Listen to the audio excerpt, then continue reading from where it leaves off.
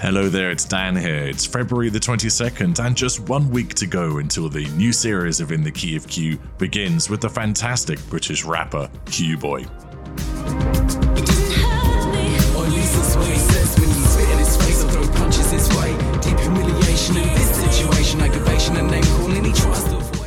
But until then, maybe it's time to drop in on an old friend of the show.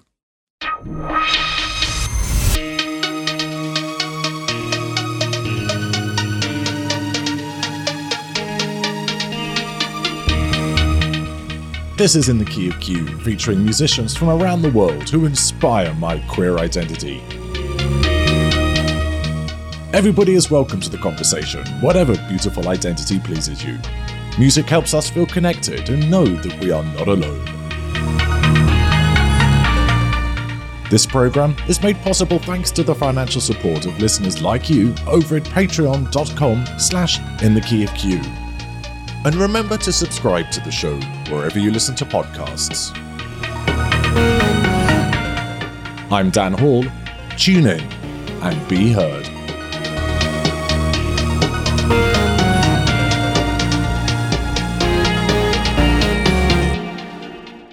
And next I welcome back onto the show a guest who first premiered in March on our very, very first day of release. It is the gorgeous Ty McKinney. Ty, hello. Hello. And I'll tell you what, ladies and gentlemen, he's still got a smile on his face. Oh, thanks. I try, to smile. Will COVID make him sad? No, it won't. He will always have a smile. I will always have my smile. That is true. So, Ty, what have you been up to since? I think we last spoke when I was making the Black Queer America specials last summer, but we haven't properly spoken about your music for a while. So, what's been happening since last year? Since last year, I've been recording and writing in my studio setup at home. I've just been writing songs, demoing songs, figuring out what's the next thing. And actually, you inspired this next project because it's not called Loud English Arsehole, is it? No, it's not. It's not. But we might have to get you on an interlude or something. No, when you asked me a question in my interview about would a 12-year-old Tyree like the music that I'm making now, and I was like, no. He probably would be like, he'd switch the station. He switched the station, and I was like, Tyree. What was I say? Tyree would be kind of pissed off about the music I'm making because Tyree was a pop guy. Like, he loved top 40. Like, he loved Christina Aguilera. He loved Britney. He loved he still loves Beyonce. So would he listen to any of your songs, or would he be just like, wrong station? He would.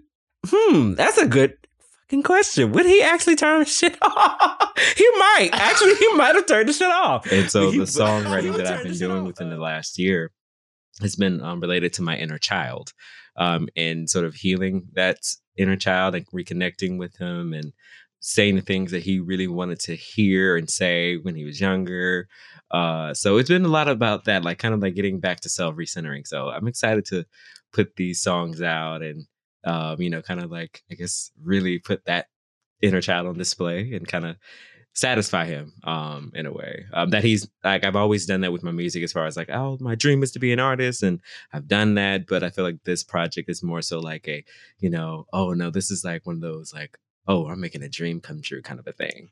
And saying like, oh, like I know I sing about guys and stuff, but I'm like, I'm really like, oh, wow. I'm like, no holds barred. Like I'm talking about sleeping with a guy. I'm talking about falling in love, like in love, and having those like, rom-com moments. Like, I wish that was, we were still in love. I wish, I was over here, but I'm not. Like those, those kind of like dramatic kind of moments, but, in a Black queer lens. And I'm like, wow, like I'm actually humanizing my existence in a normal way. It's a weird way to explain it, but it just feels like, oh, wow, like I'm actually reconnecting and talking to my inner child. And so I got to thank you for that, because you inspired that. You inspired the whole writing process for this next project. And if I'm not mistaken, Ty, you have a photograph, don't you, of the young Tyree in your studio? That's to inspire you, wasn't it?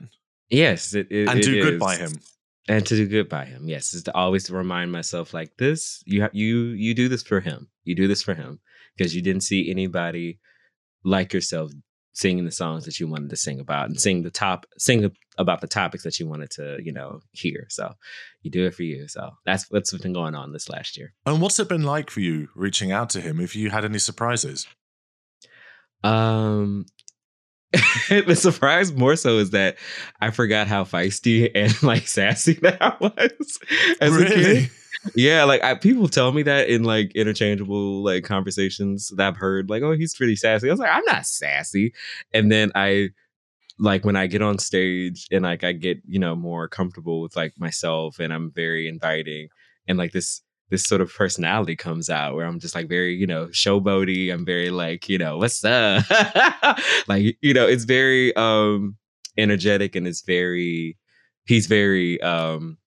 fiery. And a lot of that is in a couple songs that I wrote. I was like, oh, this is, okay, you got a little attitude. That's amazing. So were you, in a way, expecting to find a slightly shy, kind of closeted, wouldn't say boo to a goose, little boy who was just sort of terrified of the world? And actually, what you found was a little bit more, as you said, fiery than that. Yeah, more self-assured than... And I remember when I was a kid, I was very much self-assured. I knew what I wanted. I knew who I was. I knew what I could do. Like, no one could tell me anything. And so reconnecting with that energy has been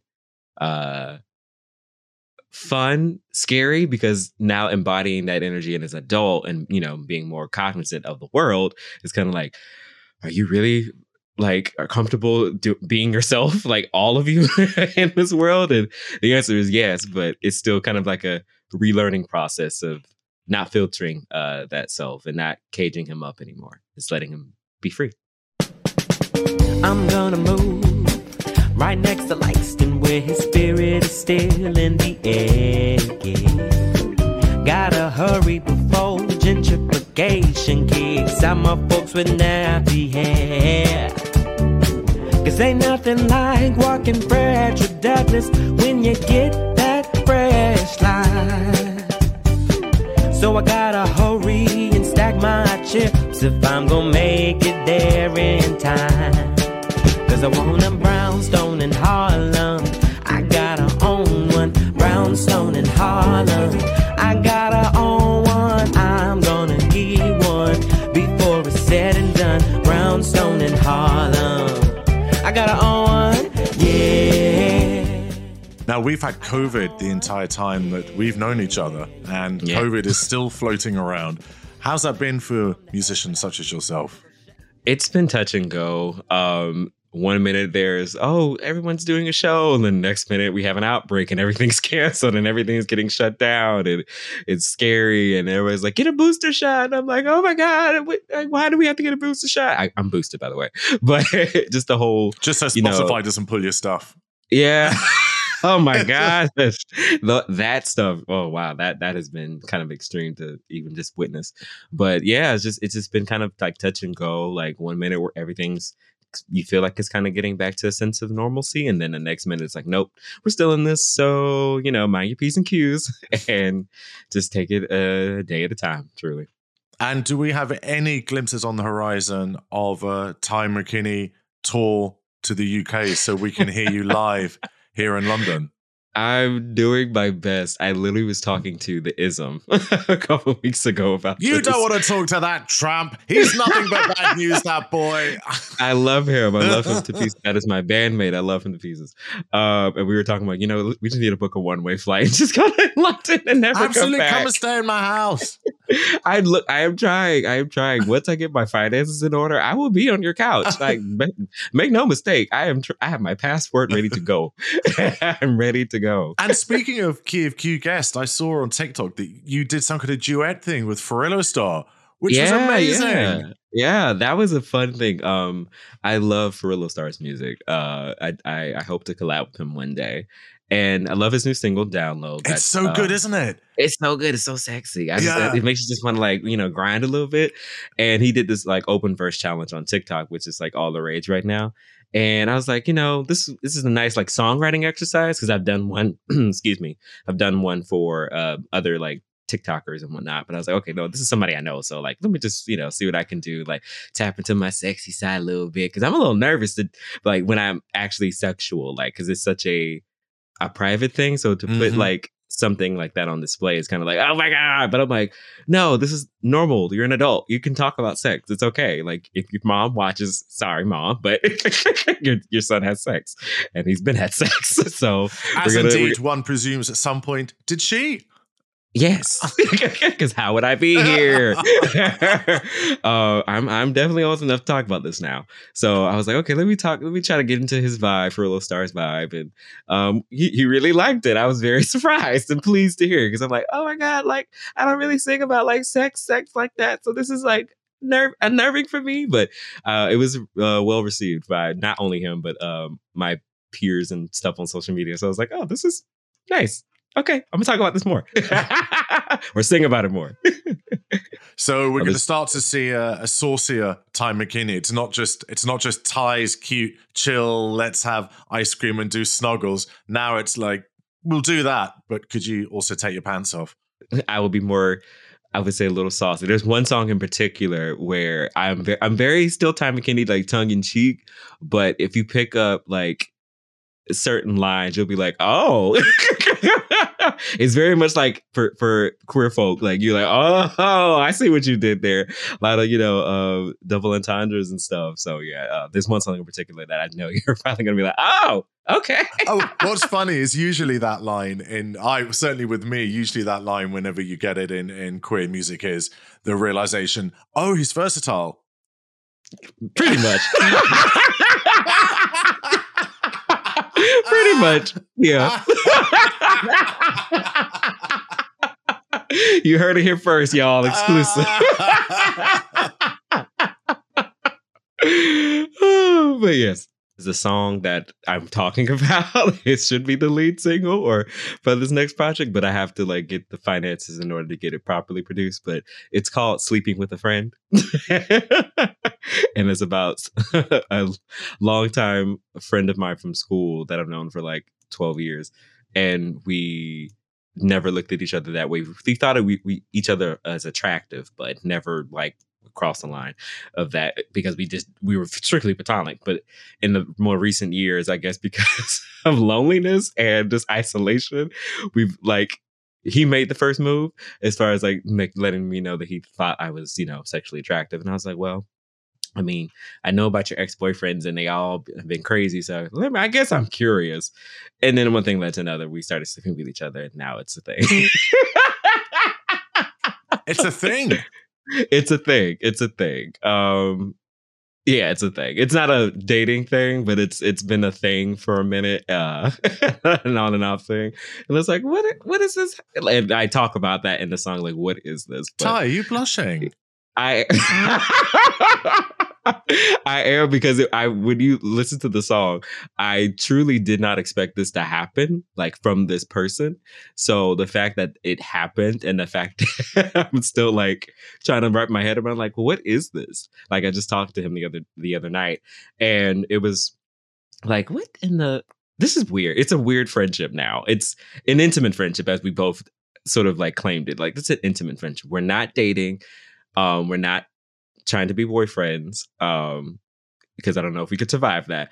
But, there's something there, and we acknowledge it. So we're just we're allowing ourselves to experience it. And how does he feel about you writing a song about this and releasing it? He does not know.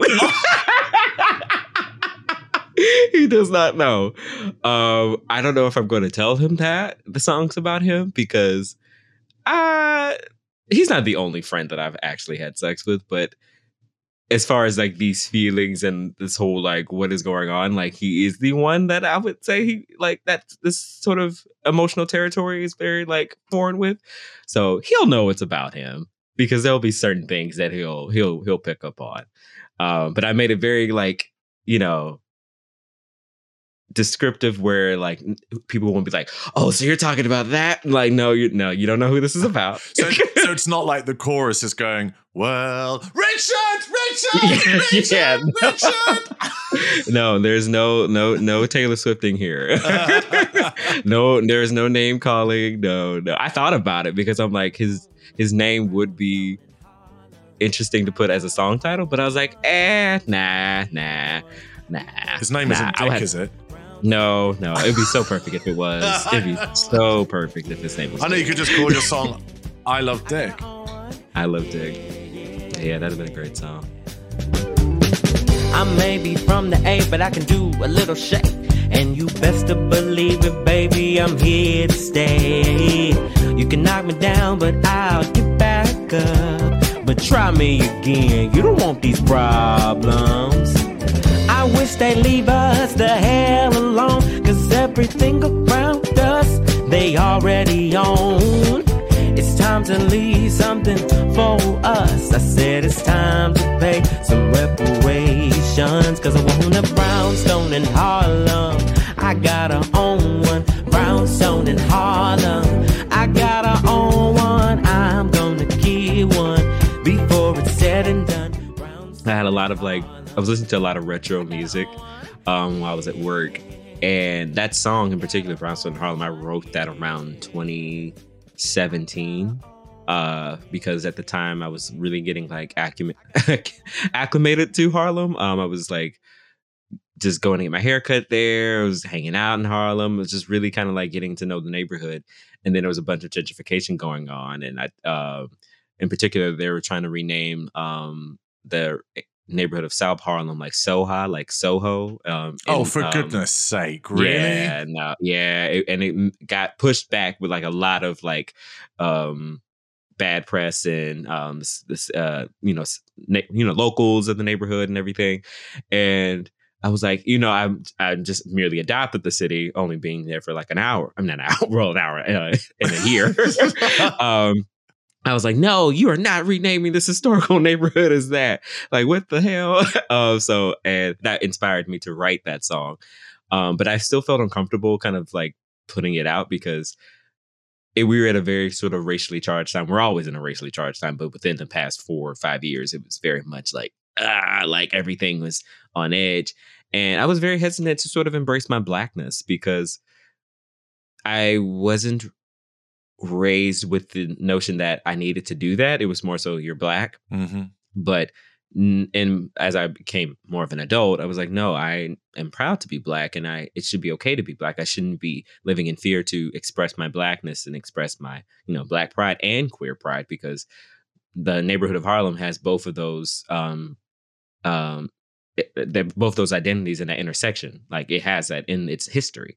And so in the song, I shout out, Langston Hughes, because I visited Langston Hughes's brownstone, which is on the cover art. That's his apartment where I shot the cover. Ah, yes. And I remember going to visit there for the first time in 2017. And I was just so inspired. I was like, all this history right here. And then not only just Black history, but Black queer history was here. And it's still in the air. So I wanted to make sure both of my identities were represented and sang in a very prideful way. And yeah, so I was like, no, we're putting this out. I'm just going to put it out, and I don't, I don't care about any sort of negative views on it. I need to do this for myself instead of withholding myself back and silencing myself. I'm allowed to express my pride and to call out, racism, gentrification. I have the right to do that. It affects me every day. So let's put it in the music. Absolutely. And not to be apologetic about it. Yeah, not to be apologetic about it. So yeah, that was a sort of a shift in the artistic direction, but also in the mental, spiritual progression as well. Because I'm usually I say these things in my mind, but I never truly vocalize them in my art. And so to do that now, it's wow, okay, that's how that feels. That felt good. I want to do that some more. So yeah. Ty, thank you very much for coming back on In the Key of Q and updating us on your gorgeous artistry. Thank you for having me.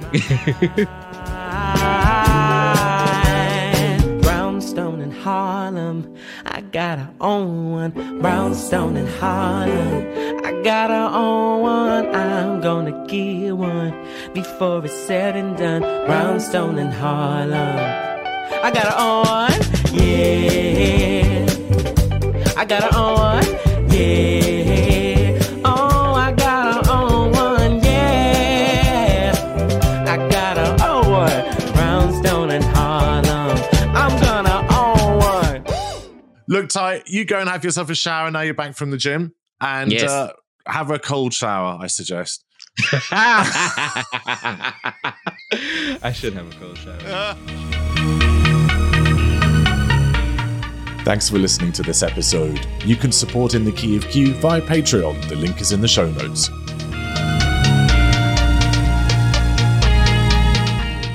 Theme music is by Paul Lee Nidu at UnstoppableMonsters.com, with press and PR by Paul Smith. Help others discover new queer musicians by rating and reviewing In the Key of Q wherever you find podcasts. Thanks to Cadge and Murray for their continued support, and to you for subscribing. The show is made at Pup Media. I'm Dan Hall. Go listen to some music, and I'll see you next Tuesday.